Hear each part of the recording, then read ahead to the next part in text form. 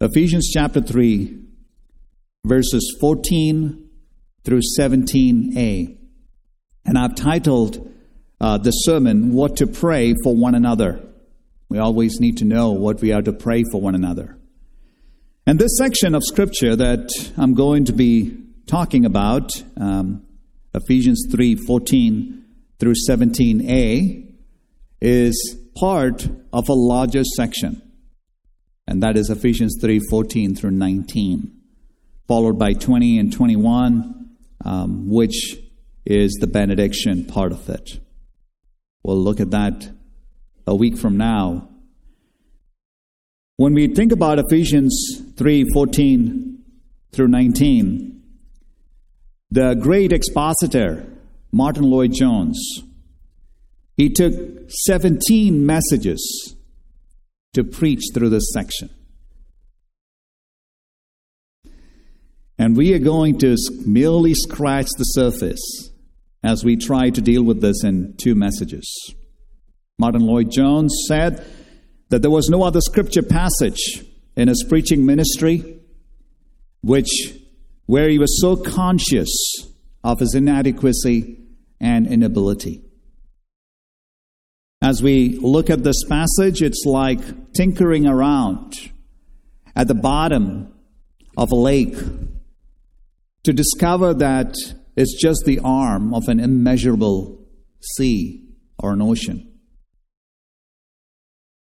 Our text today is a second prayer of the Apostle Paul. And I say the second prayer because obviously Ephesians chapter 1, verses 15 to 23 was the first prayer.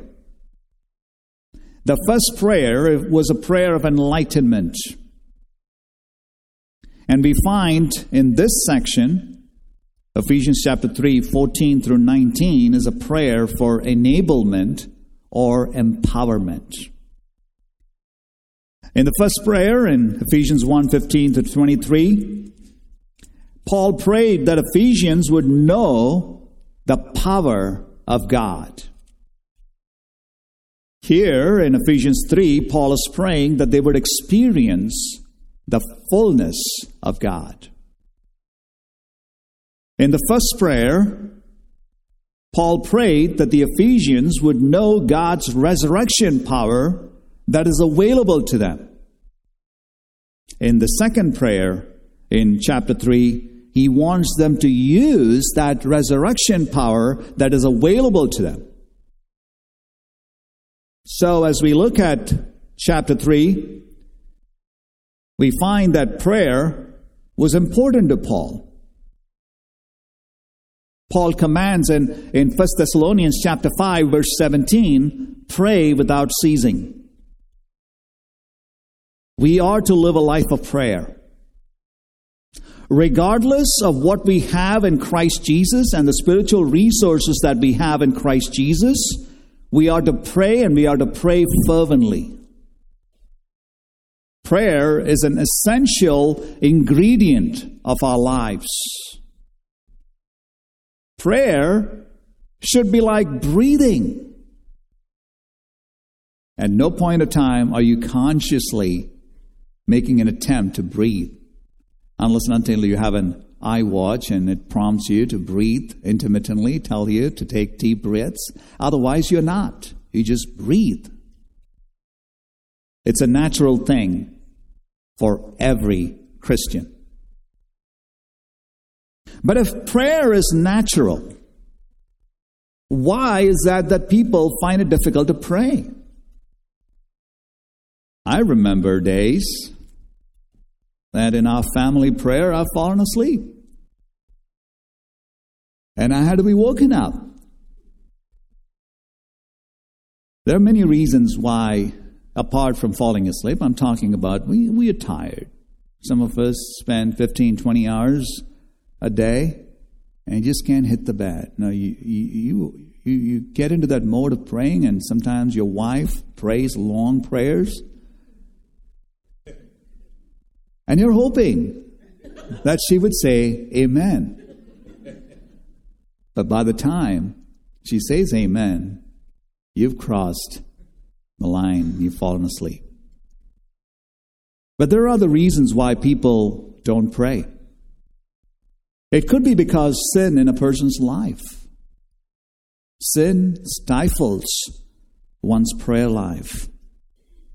It could be selfishness. Selfishness may manifest itself in being lazy, having an unconcern for other people. But as you look at the life of Paul, prayer was natural to Paul.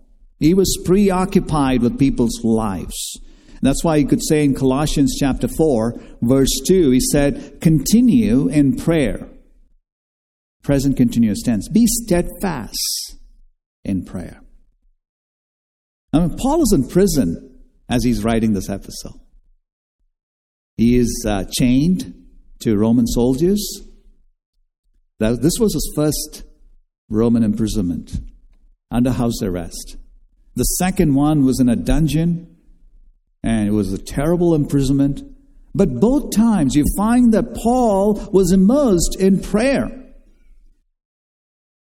He's able to pray to his Father in heaven.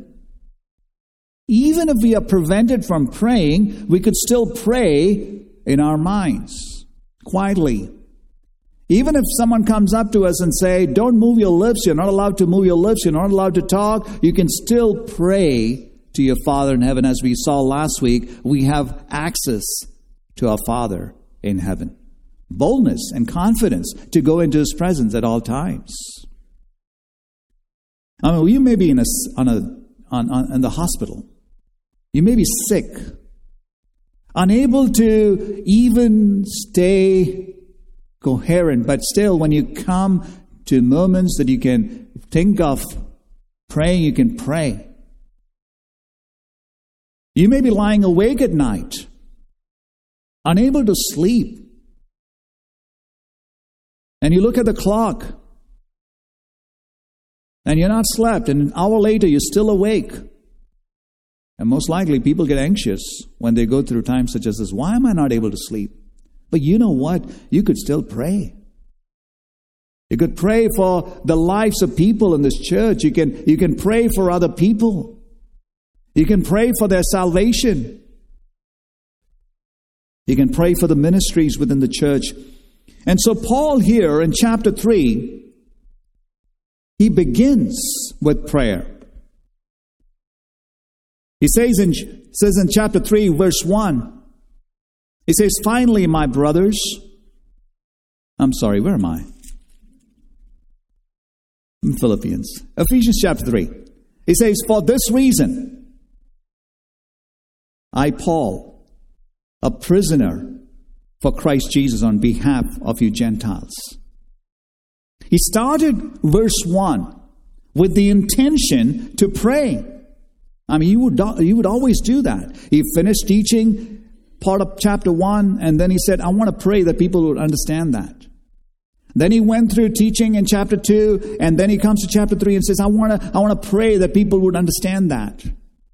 But as he begins to pray in verse 1, and if you're in your Bible in chapter 3, verse 1, all of a sudden there's a dash there in your Bibles, a long dash. He stops praying. And he starts teaching again in verses 2 through 12 and 2 through 13. He's teaching as if he remembered that I need to go back and teach something more before I begin to pray. And that's called a parenthesis. And we looked at it last week, the parenthesis of Paul in that passage. But now today we are in verse 14. So Paul begins verse 14, where he begins to pray. So he's now connecting from verse 1. He's now beginning to pray in verse 14. He says, for this reason. For this reason.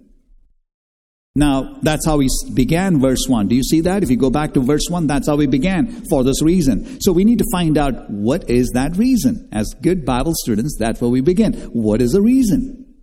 You don't have to go very far, because if you go to chapter 2, verse 22, he gives you the reason. And the reason is, in him, you also are being built together into a dwelling place for God by the Spirit. Paul is saying, you are a habitation of God. This is what caused Paul to break out in prayer. He says, since you are God's dwelling place, for this reason, I bow my knees before the Father, and he prays. So verse 14, as we look through this, it says, for this reason. And what was the reason? Going back to chapter 2, verse 22, because you're an habitation of God, because you're a dwelling place of God, he says, I bow my knees before the Father. He's coming face to face with God, with his Father in heaven. We have no other option when we come into the presence of God but to bow our knees. Now, whether bowing our knees is to be taken literally, well, if you look at the prayers in the Bible, many people bowed their knees. Some lay prostrate, some stood while they prayed. But here you can think about this and say, you know what, when Paul says he's bowing his knees before the Father, he is actually directing his prayer. He is recognizing that God is almighty and he's submitting himself before his Father in heaven. God is our Father. He's not some distant ogre. He's not someone who is far away. He is a loving, compassionate Father. A Father who is always ready to hear you. A Father who is always compassionate and merciful.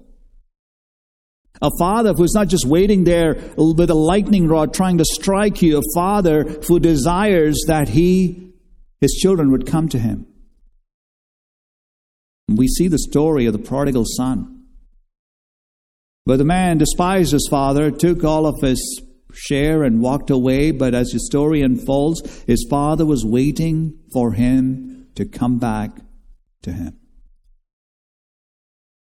God is a loving God. He's compassionate. And he's waiting for you to call out to him. The Bible says, call unto me, I will answer you. What's preventing you from crying out to God? What's preventing you from calling out to him? We have a perfect Father. Now, as you continue in verse 15 of Ephesians chapter 3, it says, from whom every family in heaven and on earth is named. Here, Paul is not saying that he is the spiritual father of every human being in the universe. He has created every human being in the universe. He's a sovereign God. We know there are two spiritual families.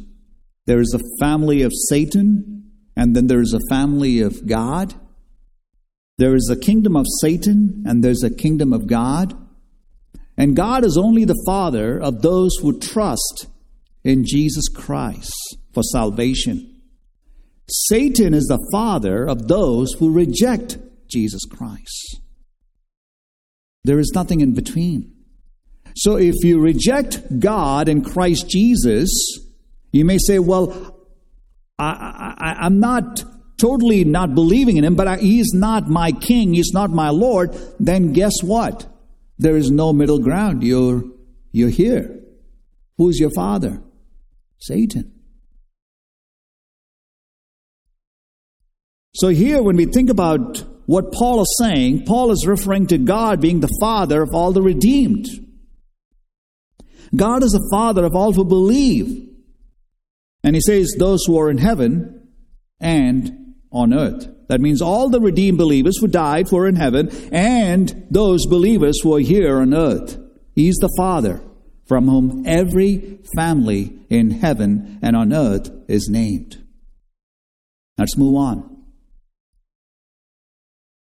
That, according to the riches of his glory, according to the riches of his glory. Now, when we think about according to the riches of His glory, we begin verse 16. And as you begin verse 16, I want to give you the headings for the sermon. And I want to show you how I derived my headings. And one of you asked me the other day, how do you actually know what the headings are going to be on the passage? Well, I don't just sit there and allow God to speak. He speaks to me through the Word of God, but then the Word of God clearly gives you headings. And I want to show you how I got my headings today. So if you look at verses 14 through 19, and you come through verse 16, you see the word that. Do you see that? It's in your English Bible, the word that. In the Greek Bible, it is called the hina clause. H-I-N-A. It's called the hina clause. Now, when you look at that in verse 16, you have the first hina in verse 16. Then you go down to verse 17b. Verse 17 is split up into two. Verse 17b, that you being rooted and grounded in love, is the second hina clause that you see there, that. And then you go down all the way through verse 19, and you come to the second half of 19, that is 19b, and you see the third that in the English, that hina clause. Now you'll say, Pastor, I see another that in verse 17a as well. So that's not the hina in the Greek. It's added in the English. So when I'm looking at these hina clauses, I see 3 points that come out of the sermon. 3 points. The 3 points are, Paul is praying, he is bowing his knees before his Father in heaven, from whom every family in heaven and earth is named, that according to the riches of His glory, He may grant you. Now, this is where we come to the first hina clause, and I see the first point, are you strengthening your inner man? Verse 16 through 17a. The second one is from 17b through verse 19a, are you rooted and grounded in love? And the third one, verse 19b, are you filled with the fullness of God? Today, we will only look at the first point, and that is, are you strengthening your inner man in verses 16 through 17? So come back next week, and we will go through point 2 and 3. So let's look at verse 16 today. And it begins that according to the riches of His glory, He may grant you to be strengthened with power through His Spirit in your inner being. Let's stop right there. And let's begin with that according to the riches of His glory. What does it mean to be according to the riches of His glory? Well, as we looked at Ephesians chapter 1, we've seen that phrase come up there. When someone gives out of his riches, it means to give something from what he has. But when someone says, I'm giving according to the riches I have, that means he's giving it in accordance with what he has. And I'll give you the difference here. Say, for example, you're going up to a billionaire and you say, I want $5,000. And he gives you $10. He has given you from his riches. But if he gives you $25,000, or if he gives you $5 million, then he has given according to his riches in glory. And so what we see here, Paul saying in verse 16, that he is giving us according to the riches. Paul is praying God is granting it according to his riches in glory. What is he granting us? And the later half of verse 16 says, that he may grant you to be strengthened with power through his Spirit in your inner being. Now, Paul is being very specific in his prayer. He is focusing his attention on the spiritual state of the Ephesians. Paul isn't praying that, pray that I'll be released from prison. He's not saying that their circumstances would change.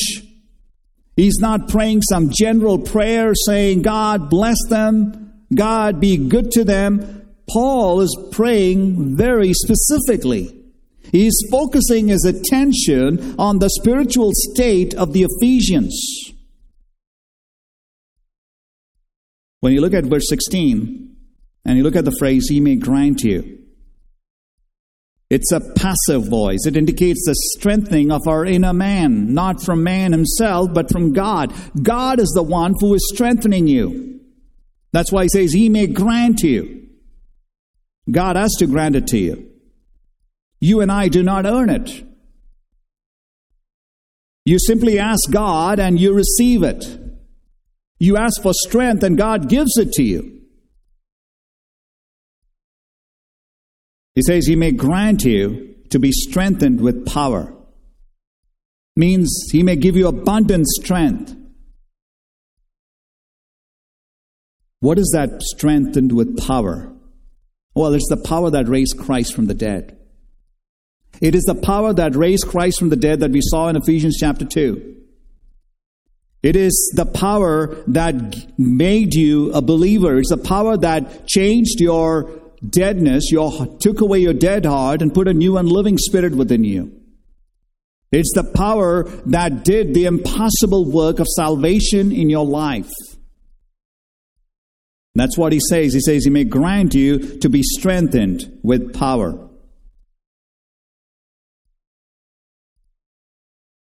We all need to be strengthened with power.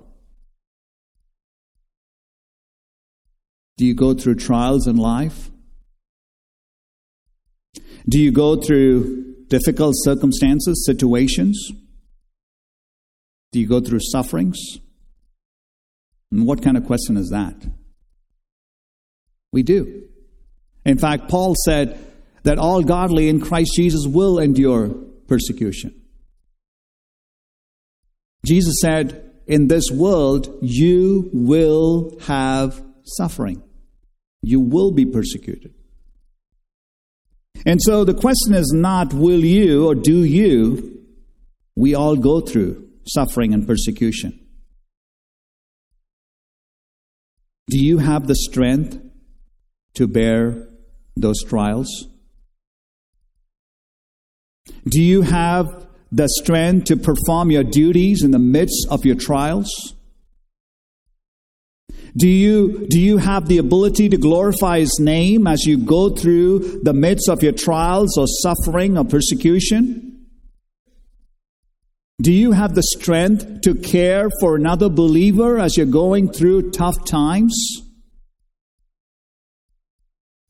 I mean, think about this. When your child is rebellious, and your child refuses to listen to you, and you seem to have you don't seem to see any light at the end of the tunnel, do you have the strength to go through that circumstance in your life?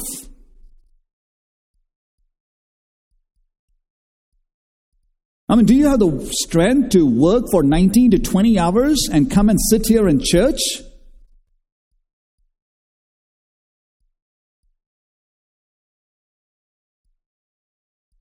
Do you have the strength to love your spouse even when he or she acts like a jerk?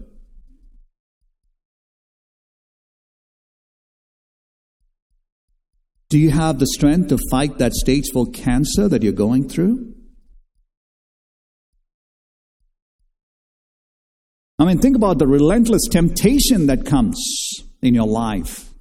Do you have the strength to go through that? So Paul is here praying in verse 16. He says that according to the riches of His glory, He may grant you to be strengthened with power.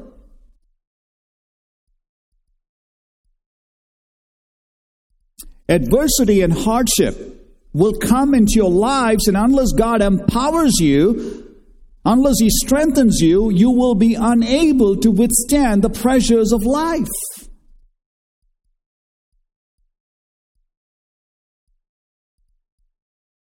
You all need strength. Now, some people don't even think about it. They dope themselves, they drug themselves, and there's $1 million industry in America surviving for that, because of that. Because they do not have that inner strength.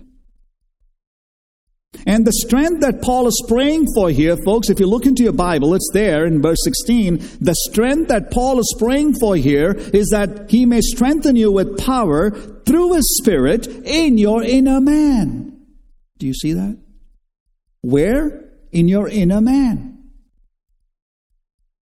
Now, what is the inner man? It's the interior of your being. It's the seat of your personal consciousness. It's your moral being. It's also known as the heart in the Bible, the cardias, from which you get the English word cardiology. It's the secret springs of your spiritual life. We know that the inner man is the heart because as you read 2 Corinthians chapter 4, verse 6, it reads, "For God who said, 'Let light shine out of darkness,' has shone in our hearts to give the light of the knowledge of the glory of God in the face of Jesus Christ." You see, the inner man or the heart is what's regenerated at our salvation. This is why Paul says in 2 Corinthians chapter 4, verse 16. He says, "So we do not lose heart, that though our outer self is wasting away, our inner man is being renewed day by day." It's in the present tense. Our inner man is being continually, habitually being renewed. Our outer man is perishing. Right, Leonard? You don't have to. We all know. By the time you hit 40 or maybe 45, you know what's happening to your outer man. Some even before that. It is perishing day by day. But Paul says your inner man is being renewed. But by the way, in order for your inner man to be renewed, you have to be a believer. You know what happens when you're an unbeliever? Your inner man is basically dead. The Bible says in Ezekiel, it says, "I'll take away your dead heart, your stony heart, and give you a heart of flesh. And I will put a new and living spirit within you." I'll take the dead spirit and I'll put a new and living spirit in you. So if you're an unbeliever, you don't have that inner man or the ability to even think through your inner man. You're dead. This is why Ephesians chapter 4, verses 17 through 19 says, "Now this I say and testify in the Lord, that you must no longer walk as the Gentiles do in the futility of their minds." Why? Listen to this. They are darkened in their understanding, alienated from the life of God because of the ignorance that is in them, due to the hardness of their heart. Unbelievers have a hard heart. But when you become a believer, God gives you a heart of flesh, and He's able to write the laws of God upon your heart. He can't do that on a stony heart. It's a hard heart. And so, when you think about the inner man, the question is your inner man being strengthened? If you're a believer. And Paul says in verse 16, that's what his prayer is, that Lord, give them the ability, strengthen their inner man. How? Through the Holy Spirit. That's what it says there. It says, He may grant you to be strengthened with power. How? Through His Spirit. The Spirit is the agency that carries out your strengthening. The Holy Spirit is a source of power to strengthen your inner man. The Holy Spirit is the one who saved you. The Holy Spirit is the one who gives you the gift. In fact, Galatians chapter 5, 22 and 23 says, gives you the gift, the fruit of the Spirit.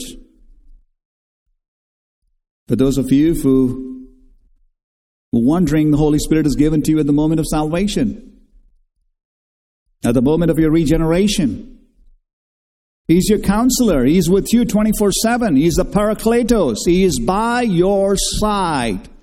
If you're a believer, you're not alone. The Holy Spirit is with you. So you ought to strengthen your inner man, and you have the power that raised Christ from the dead. You have the Holy Spirit living in you to strengthen your inner man. But you know what? All of us are painstakingly trying to care and nourish and cherish our outer man. Don't we? We feed it. We clothe it.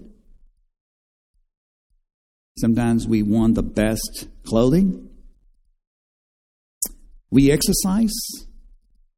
We're up there in the morning running out, checking how many calories we've burned, researching different diets, and some trying to do the keto and whatever is out there. All for the sake of your outer, speak to me, man. But in spite of all your extravagant efforts to take care of the outer man, these are mere feeble attempts at preserving your outer man. Feeble attempts. Why? Because the Bible states it very clearly that it is perishing day by day. And the older you get, the outer man keeps declining.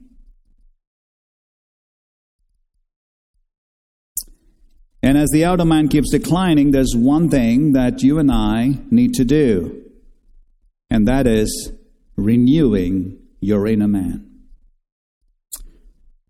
So Paul is praying that the Ephesians would allow the Spirit of God to do the renewing in the inner man each day.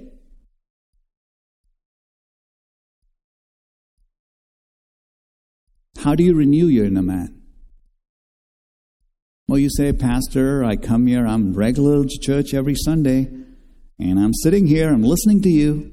My inner man is being renewed. Amen. Why don't you just come to church on Sunday and just eat one meal to feed your outer man? How about that? Don't eat through the week. Just come in on Sunday, and like you feed your inner man, just feed your outer man. Is that okay? No. We need to feed our inner man regularly. And God has given us the Spirit of God to do that. And that's why Galatians chapter 5 verse 16 says, "But I say walk by the Spirit, and you will not gratify the desires of the flesh." We are to conduct ourselves daily, consciously, in the power of the Holy Spirit. We need to renew our inner man.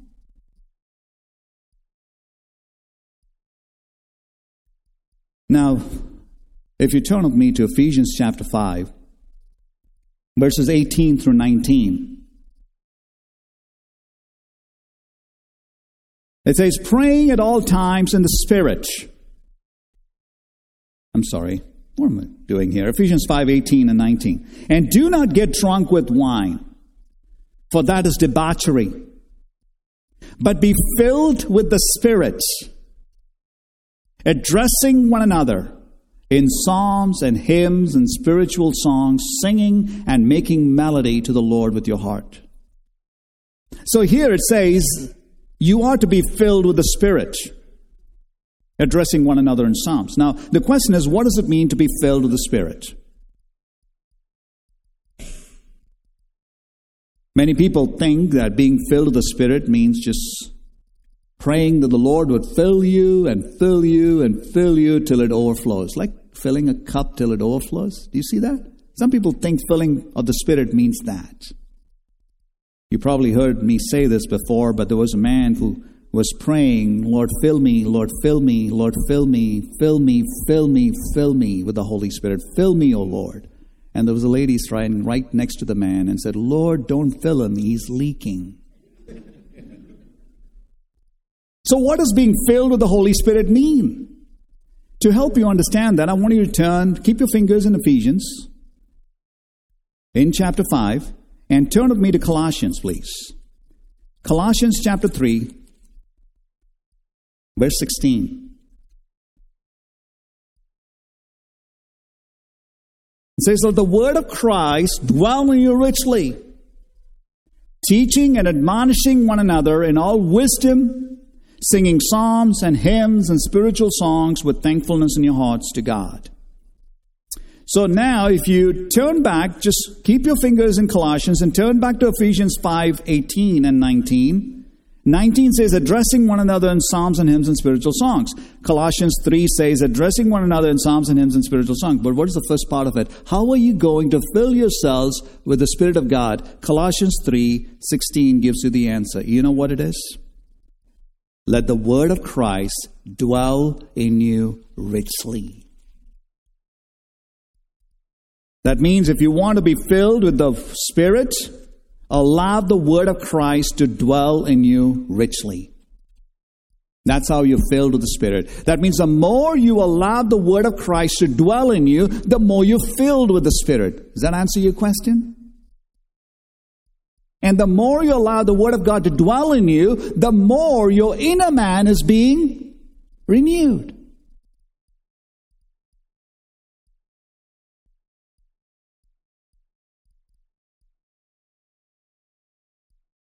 And this is how God changes your outward behavior.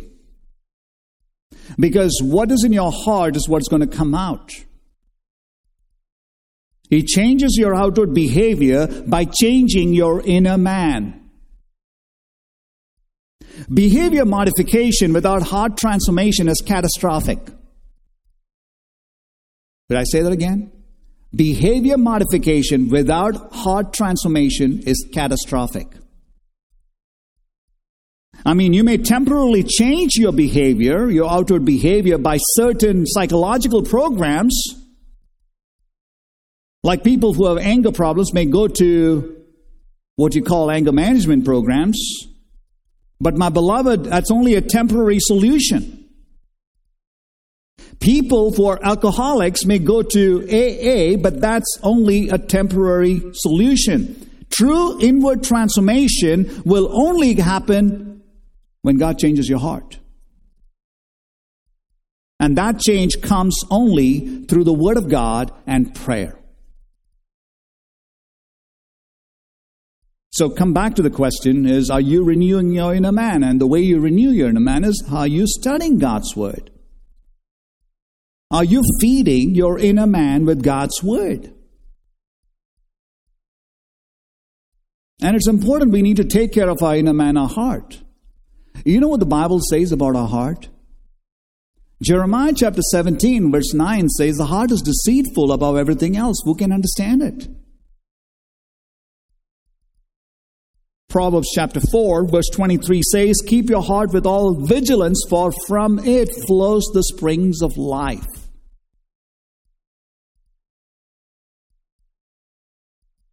So how do you strengthen your inner man?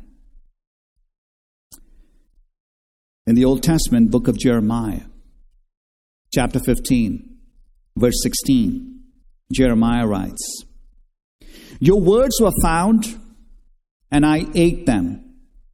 And your words became to me a joy and the delight of my heart. Job chapter 23. The book of Job, chapter 23, verse 12 says, I have not departed from the commandments of his lips. I've treasured the words of his mouth more than my portion of food. You see that? More than what he is doing to feed his outer man, he is feeding his inner man. And what is he feeding his inner man? The Word of God. Would you please turn with me to the book of Psalm, the very first Psalm. And you see that as you read Psalm 1. It says, blessed is the man who walks not in the counsel of the wicked, nor stands in the way of sinners, nor sit in the seat of scoffers. But listen to that, verse 2. But his delight. You know what that delight, the word is? It's the same word that is used to describe your excitement when you read the letter that was sent to you by a fiancé for the very first time. And you kept reading it and reading it and reading it and rereading it. Is that clear? I don't know how many times you would have preserved that letter and read it. The letter that your wife wrote to you for the very first time. Do you remember that? You probably take it out occasionally and reread it, correct? They delighted in it. He says that's the same delight. He says delight is in the law of the Lord, and on His law he meditates. The Hebrew word Haggai. He meditates on it day and night.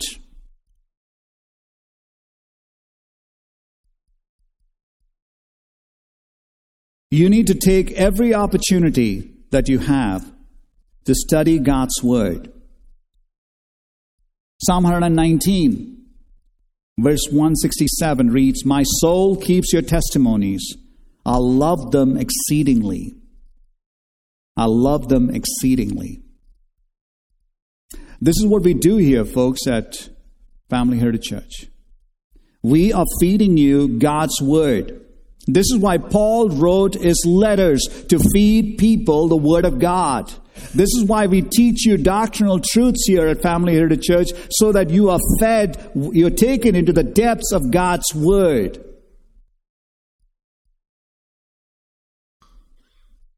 And as you are taken into the depths of God's Word, you're able to use that and practice that Word in your life.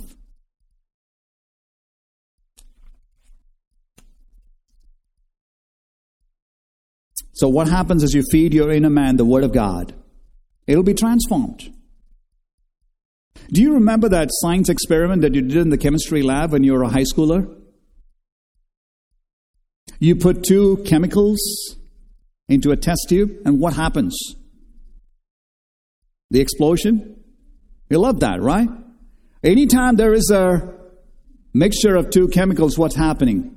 There is a reaction. Anytime the Word of God comes into your life, there has to be a response. And the response is transformation, obedience. This is what we hear in Deuteronomy. It says, "Hear, O Israel." The Hebrew word "hear" is the word "shema," which is the other word "obey." That means anytime you're hearing God's Word, you're obeying God's Word. Amen to that?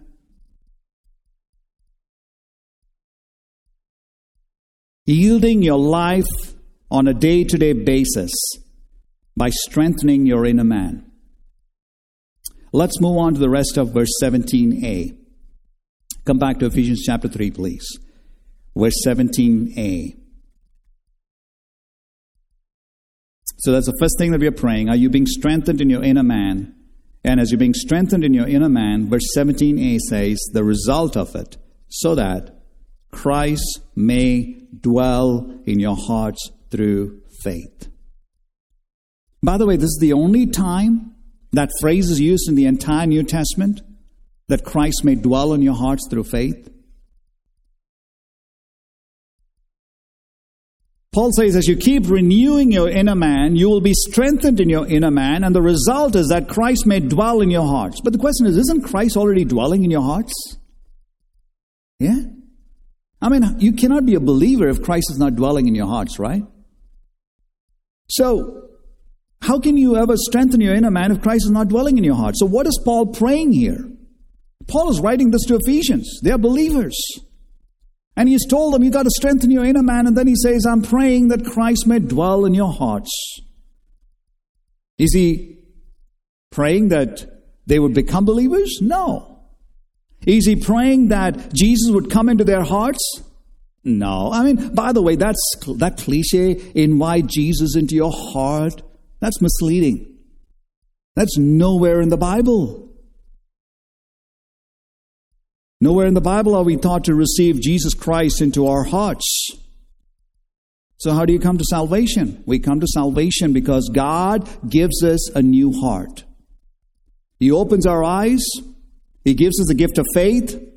And by means of the saving faith, we are enabled to trust in Jesus Christ. Trust in the finished work of Christ on the cross. And as you trust that Jesus Christ is a sacrificial lamb who died on the cross for your sins, that He is a sacrificial lamb who paid the penalty for the wrath of God, wrath of sins, and the wrath that you have incurred as a result of your sins. And when you trust in that finished work on the cross, Christ gives you eternal life. He gives you righteousness, Christ's righteousness. That's salvation. So what is Paul praying here in verse 17a? So that Christ may dwell in your hearts through faith. Well, we need to understand the word dwell. And in order to understand the word dwell, I want to give you kind of a little Greek understanding of what that word means. It's a compound word in the Greek. It means to settle down. That means to make at home in your life. When your visitors come home, you tell them, right? Make yourselves at home. That means be comfortable. Settle down. You don't have to leave. Mikasa sukasa, right? This is my home. Be at ease. That's what the word dwell means. That means the more you are yielding yourself to the Holy Spirit, what will happen? The less you sin. And the less you sin, the more comfortable Christ will be at ease in your life. Do you see? You get that? I mean, Christ will only be at home in your life if He's controlling your life. If He's not controlling your life, then He's being grieved.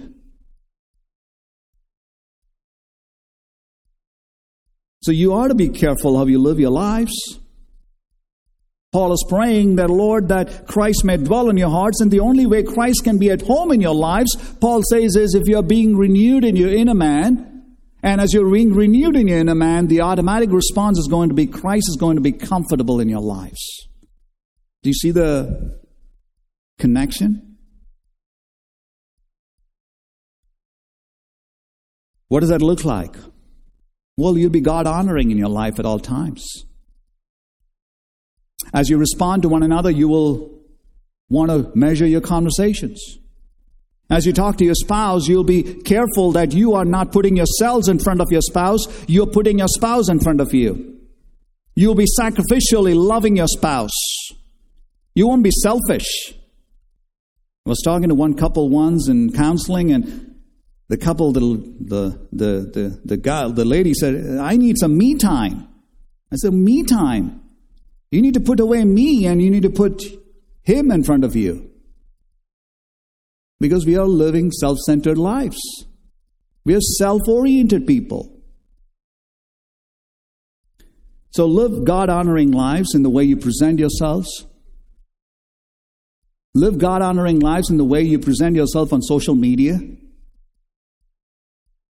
If someone were to open up your social media, what is it that they see about you?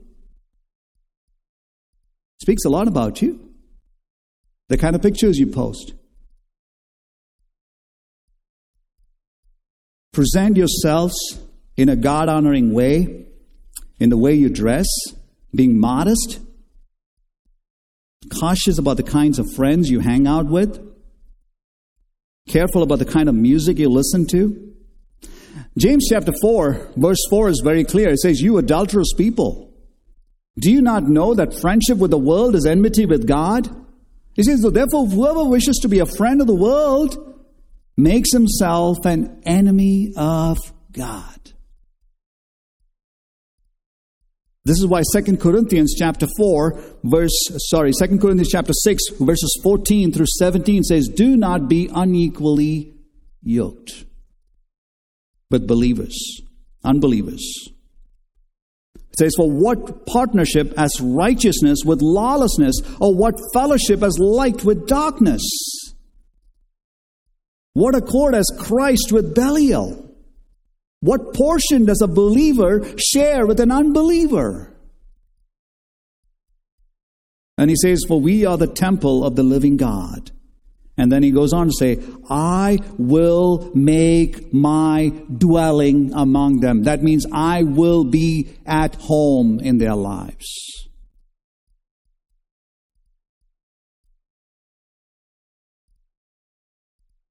Do you want to know what it means for Christ to be at home in your lives? I have an example for you. And it's found in the Old Testament book. So please, would you turn with me to Genesis chapter 18.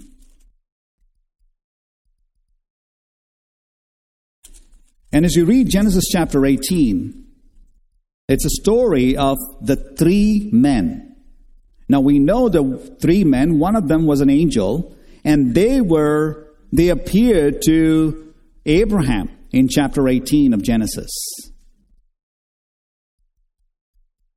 And you read that, as you read the story, as soon as Abraham found them, Abraham invited them into their home, into his home. He quickly went into the tent to Sarah and said, "Quick, get the cake ready." He took a calf and gave it to the young man, and they prepared a meal. And look at verse 8 says, "And he stood by them under the tree while they ate." Do you see that? What do you see there is God is comfortable in Abraham's house. He's eating a meal with them. Abraham is standing and watching the three angels eat the meal, of which the third one, this middle one, was none other than God himself. Christ, manifestation of Christ. Now, as you keep reading chapter 18 and you come to verse 33 of chapter 18, the Bible says, "And the Lord went his way when he had finished speaking to Abraham." Now, in order to get the story here, for lack of time, now the conversation shifts to the fact that he's going to destroy Sodom, where Lot stayed. But as you read the verse there, verse 33, the Lord went his way. He did not go to Sodom. Chapter 19, verse 1 says, the two angels came to Sodom. That means there were three people, but now only two angels went to Sodom, and Lot was sitting at the gate. The third person, that was God, did not go to Sodom. Do you know why God did not go to Sodom? Because God was not at home in Sodom. God was at home in Abraham's life, not in Sodom. And so, as we come back here, we need to check into our lives and ask this question. Is Christ at home in your life today? Is he? Are you cleaning up your life on a daily, moment-by-moment basis? Are you confessing your sins? Are you repenting of your sins? Are you turning around from your sins? Do you keep a short list with God? A short list. That means anytime you sin, you're constantly repenting and confessing your sins to God. Quick to repent.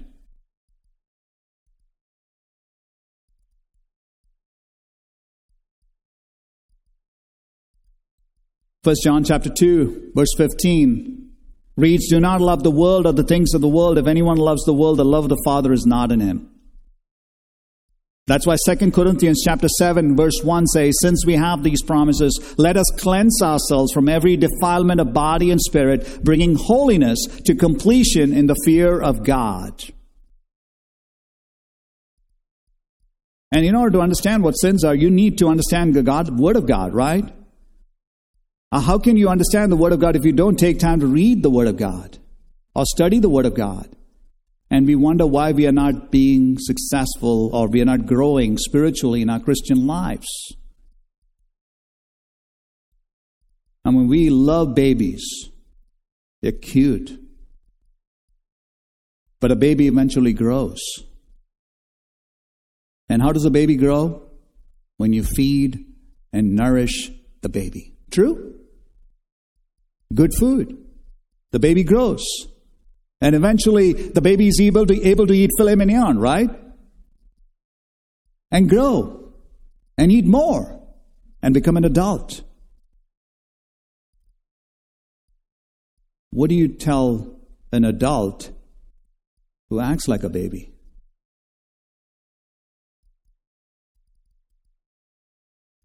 And we have many Christians who say they've been Christians for years of their life, but never really growing and maturing in the Word of God.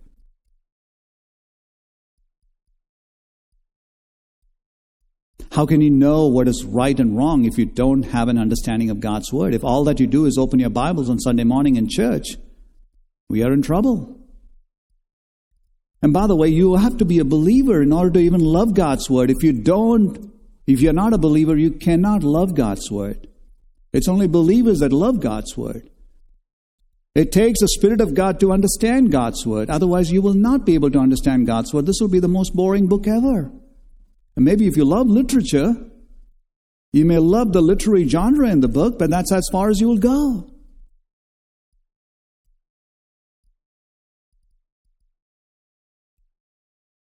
Allow God's written word to expose sins in your life. Allow it to bring conviction in your life. Soak yourself in God's word. Strengthen your inner man. Allow God's word to speak to you. Cry out to God. Say, God, speak to me. How do you do this? Well, begin by just taking small passages in the Bible. Study it. Read the study notes. Use a good study Bible. Read the study notes. Allow it to speak to your life. Memorize God's Word. Stay in God's Word every day. Read it. Have a pattern of reading God's Word. We have started it this year in the church. We have allowed a early reading plan. Listen to God's Word. There's a podcast available for that. Put it on your iPhone and just listen to it while you're driving. Allow God's Word to get into your lives.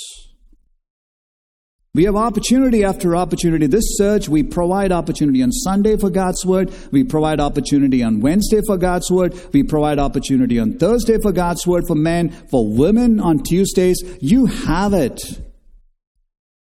In order to allow the Word of God to richly dwell in your lives.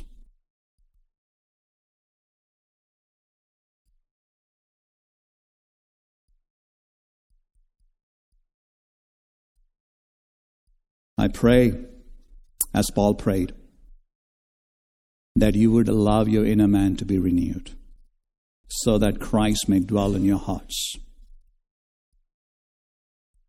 And that's a prayer for other people as well. If you don't know what to pray for other people, pray.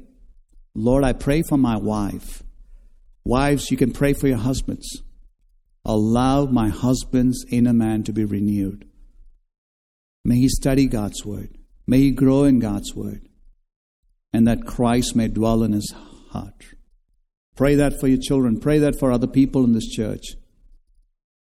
Make a covenant as you go home to pray that prayer, to renew your inner man, to strengthen your inner man, and so that Christ may dwell in your hearts. Amen. Father, we thank you that you've given us this opportunity to study your word. And Lord, we pray that even as we come back next week and take opportunities throughout the week to study your word, that your word would richly dwell in our lives, that our inner man would be strengthened, and that Christ may be at home in our lives. So help us. In Jesus' name we pray. Amen.